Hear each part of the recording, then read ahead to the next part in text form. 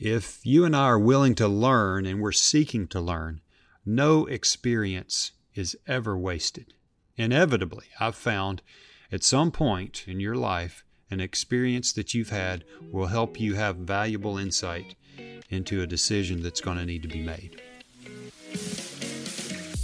Welcome to the Journey to Impact podcast, where we show you how to turn your unique passion into a strategy to change the world. If this is your first time to join us, we're glad you're here. We've been going through a series on the basics of impact based on the book, Journey to Impact by Ed Galentine. If you want to follow along in the book, you can get a copy from Barnes & Noble, Amazon, or edgalentine.com. However, these episodes are still going to be valuable for you even if you don't have the book. Today, Ed's going to talk about your unique experiences and how they tie into your passions and your skills that we've been talking about to help you discover your sweet spot for where and how you can make an impact. It's time to get off the bench. Let's do this. Here's your host, Ed Galentine.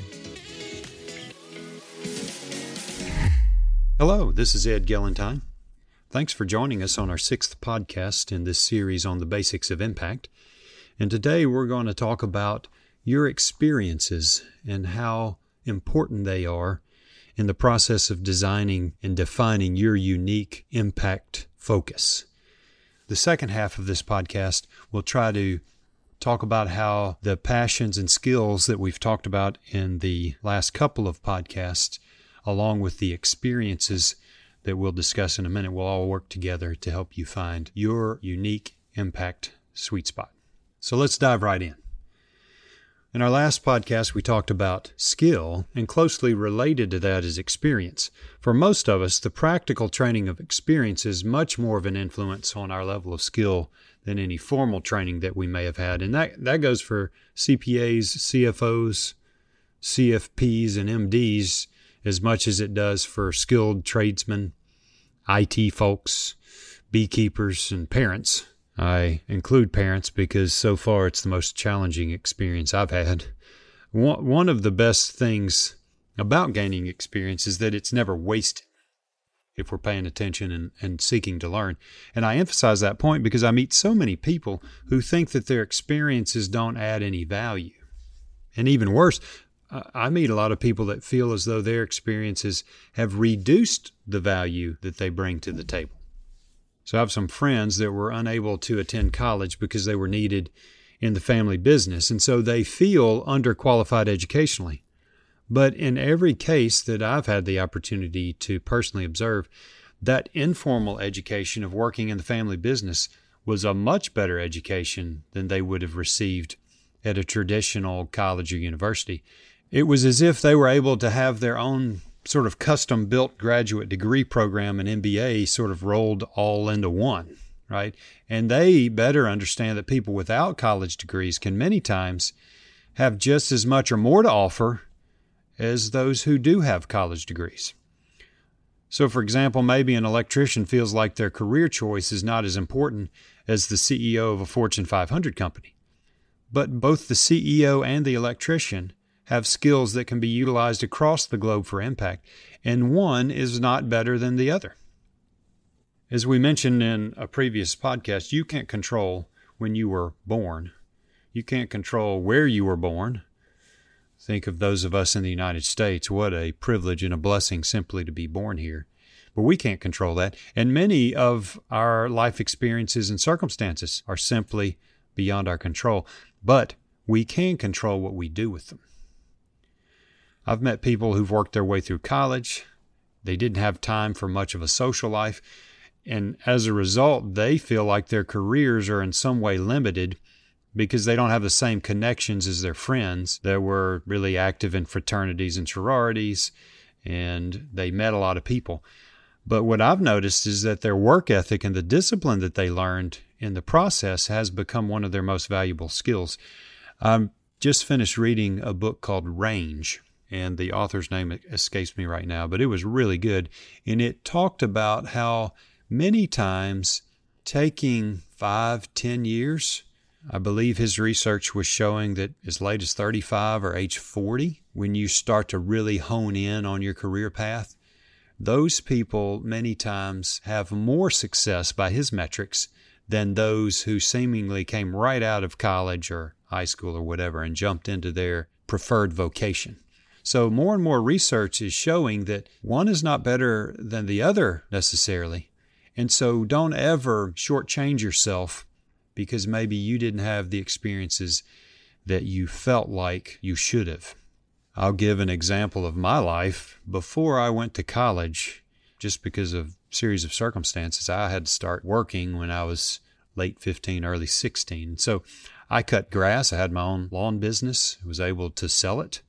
I worked in a music store, which is certainly not me doing stocking, but just exposed me to a group of people, musicians, that I just was not around. I delivered pizza in college, one of my favorite jobs because you got free pizza at the end of the shift. I worked at a hardware store.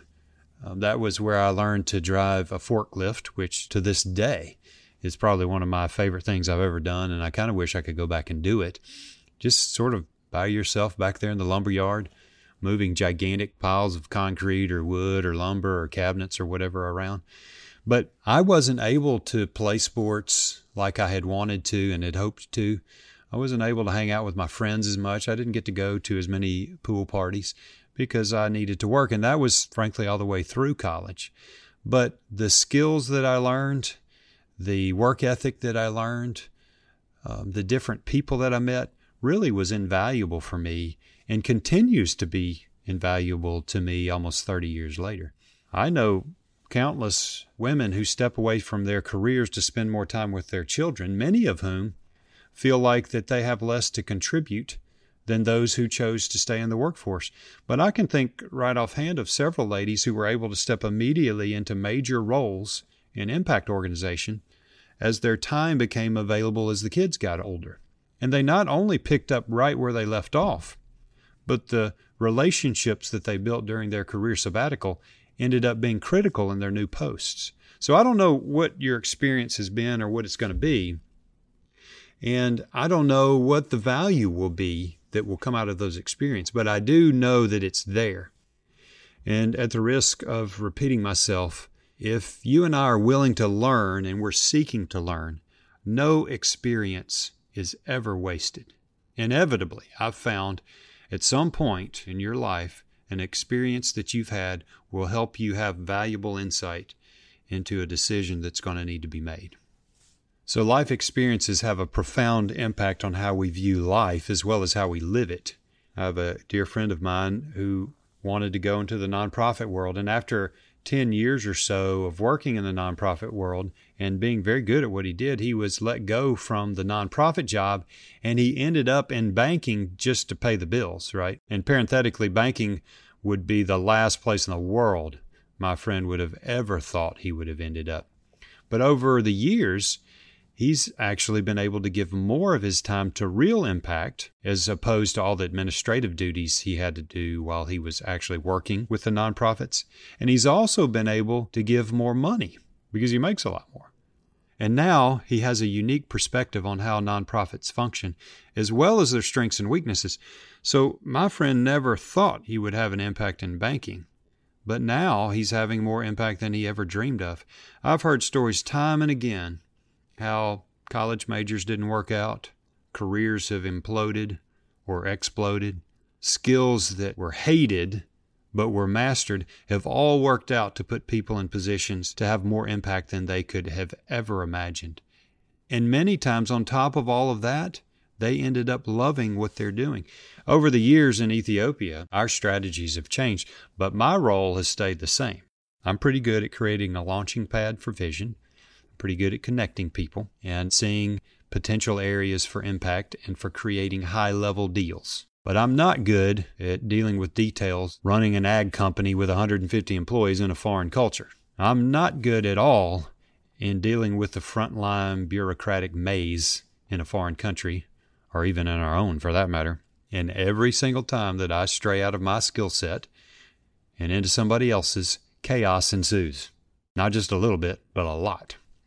As a matter of fact, I would mention to you that one of the skills that you really need to learn and hone over the years is having a better understanding of what you're not good at and staying away from it. As a matter of fact, on one of my this year's strategic plan is to work on a not to do list. It's a pretty fascinating discipline. But when you can stay in your sweet spot, in your area of expertise, in your area of skill, you're just going to have a lot more success. Most of us are going to end up having the greatest impact in an area that we have the greatest experience in. That doesn't mean if you grew up on a farm, you're going to end up in agriculture, right? I didn't grow up in a farm, and one of our major focuses of impact is ag, right? It doesn't mean if you're a doctor that you're only going to do healthcare, right? I have a bunch of doctor friends that when they go work in developing countries, they don't do any medicine. So it doesn't mean that you'll end up only impacting the area that you've had experience in. What it does mean, though, is that you'll use those experiences, including the ones you hated, including the ones that you thought were wasted, in whatever area of impact you choose to work in. As we wrap up this session on experience, and also keep in mind the last two podcasts on passion and skill, it's important to keep both perspective and balance. So I believe in utilizing psych tests, personality tests, career aptitude tests to help give you some direction. But just because they indicate that you should be doing one thing or the other doesn't mean you need to force your way into it or out of it. Just let it come. So I want to embrace the research and the discoveries that have come with advances in neuroscience and psychology. But you need to embrace your heart and what I call your gut as well. And you'll be surprised at how it ends up pointing you down the road to impact. And it's always amazing to me when finding one's passion, how that reveals some hidden psychological and emotional capacity that a person didn't even know they had. And I've also seen how giving voice to your passion unearths skills that you have no idea that you possess. Keep this in mind. Without all different types of passions, skills, and experiences, no organization can be completely whole, and no organization can have sustainable, needle-moving impact. So let's talk about your unique impact sweet spot. And I would say that if you haven't bought the book, this is probably a good time to do it because it has these lists and processes that we're about to go through spelled out for you, and it probably would save you a little bit of note-taking. So we've talked about your unique passions, we've talked about your unique skills, and we've also talked about your unique experiences. I would say that this is probably the crux of this discussion on impact and possibly the most important part of the entire discussion that we're going through related to the book, Journey to Impact. And I would say this, where your passions, your skills, and your experiences overlap is likely your impact sweet spot. And I would also go so far as to suggest that this is where your unique description of impact is going to likely collide with your execution of the impact. So there are 3 stages to the process of developing your unique framework for impact. First stage is brainstorming. The second stage is feedback. And the third stage is focus. So hopefully, as we walk through this, you'll get an idea of the process, and you can kind of hit pause as we go through it, or take some notes, look at the book, get an idea of the process, and then schedule some time on your calendar, which is likely probably the best way to do it. So the first stage is this process of brainstorming. And when I think of the word brainstorming, I always think of the concept of spitballing. That is, nothing is off limits. You just throw out your ideas, write them down, and we'll work with the ones that stick. And in that same way, you're going to need to get an idea of your passions, your skills, and your experiences. So, first you need to schedule a minimum of 1.5 hours on your calendar for this brainstorming part of the process. And find a place that's a good environment for you to think. My personal favorite place is at the beach. You may have an office with a bunch of whiteboards. You may like to take walks in the woods. You will need to have an environment where you can have some note-taking material. But once you find that place, begin writing down all the things about which you're passionate. And then write down all of the skills and skill sets that you believe you have. And then thirdly, write down as many of your formative experiences that you can think of. So when I've done this, and I do this every couple of years, just to repeat the process and continually hone our impact, you may ping around. So maybe you have written on a piece of paper columns of passions, a column for skills, and a column for experiences. Because you may think of injustice, for example, and then you think of sex trafficking, and then you think of at-risk kids. Or you may think of injustice, and then you think, well, I'm an attorney, and I remember something in law school that I need to go check that out, right? Or maybe if I'm thinking about at-risk children, it reminds me of an experience of helping in a community center in summertime in high school and working with young children. So just be prepared to go all over the place, and you're going to repeat this process at least 2 or 3 times, right, during this 1.5 hours. After you've got a pretty good list, go through what you've written down and underline or circle or highlight what you think are your top 5 in each area. So it's okay if it's not 5, just don't let it be more than 5 at this stage, right? And then you're going to take a piece of paper and you're going to draw 3 overlapping circles. And you're going to title one circle passions, one circle skills, and one circle experiences. And you can see a picture of what I'm talking about in the book. And you're going to write your top 5 in each circle. And where you think there's overlap, draw a line to the overlapping part of the circle. In my own sort of diagram that I've drawn for myself, it's the one actually that's in the book. Under passions, I have at-risk kids, injustice, visual arts, and history. And under skills, I have education, business, cultural sensitivity, and high-level meetings. And under experiences, I have CFO, business startups, Ethiopia, Africa, and I have financial. And so if you think about at-risk kids, they probably go in the sweet spot along with cultural sensitivity and Ethiopia and Africa, right? So that would be kind of a sweet spot. And so work through that and take your time. There's no magic answers. Remember, this is unique to you. Again, take at least 1.5 hours. Maybe you want to take 2 segments of 1.5 hours. Put your feet back up on the desk or walk around. Make sure your head's cleared, that you're focused, and work really hard on this part of it. Now, the next stage is feedback. And this is the stage where you're going to need to get feedback on the brainstorming stage from some trusted loved ones or friends or colleagues. I would recommend that you get at least 3 people to look at it, but no more than 5 at this stage, because that can get a little bit too unmanageable. And you want to briefly explain to them what you're doing and ask them if you can schedule an hour or so with them to get their thoughts.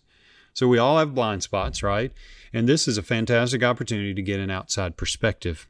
And you may think you have some passion, skills, or experiences that really aren't there. These trusted friends will let you know that. You may also have some skills or passions or experiences that you've overlooked or just simply don't see in yourself. And so you want to make sure you give to your loved ones, friends, and colleagues, these 3 to 5 folks, the freedom to be honest. Don't defend yourself. Just listen, and if it's necessary, ask clarifying questions. So you're going to ask 3 to 5 people to read over your notes from the brainstorming stage, maybe even let them read the chapter in the book, and then ask them to write down any additional passions or skills or experiences that they think are important, but that you haven't listed. And then ask them to write down any passions or skills or experiences that are in your notes that they think are inaccurate or shouldn't be there. And then you're also going to ask them to draw those 3 overlapping circles and write what they believe are your top 5 passions, skills, and experiences in each circle. Finally, you're going to ask them to give you their perspective on where they see overlap, basically that sweet spot. All right, so this is a pretty vulnerable thing. So you want to just be prepared to be open and honest. And again, I would strongly encourage you to take an approach where you just listen and ask clarifying questions as needed. So once you go through that process, and that'll take some time, the final stage is what I call focusing. And I think of a pair of binoculars when you're trying to focus them on an object that's way out in the distance. And my mind immediately goes to a lake house that some friends of ours have in East Tennessee. This house is really beautiful. It has stunning views of the lake through these gigantic walls of windows and a gigantic deck that runs the length of the house there on the back that looks at the lake. And directly across The inlet where the house sits is a huge old tree that's the home of a really beautiful bald eagle. And by one of the windows, our friends have set up a tripod with a pair of binoculars as sort of an observation point. And so every morning, whenever we visit, I always get up and get my cup of coffee and go grab the binoculars and start looking for that eagle. And I always focus first on the tree, right? And at first it's really hazy. And then forms begin to look a little bit more recognizable. The tree begins to look like a tree. The eagle's nest begins to look sort of like a blob of an eagle's nest. And as the binoculars focus even more, there's two circles that begin to intersect. And when the binoculars are finally in focus, those two circles become one clear picture. And so in this final stage of focusing, that's sort of the image that I have in my mind. And once again, you want to schedule an hour or two in a place that's conducive to thinking, and then ask yourself a few questions. Don't limit them to this, but these will get you going.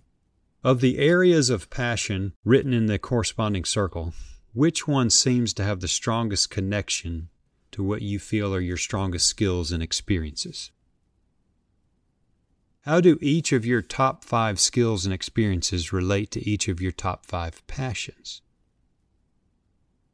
What direct impact connections do you already have that are related to the passions, skills, and experiences in the 3 circles?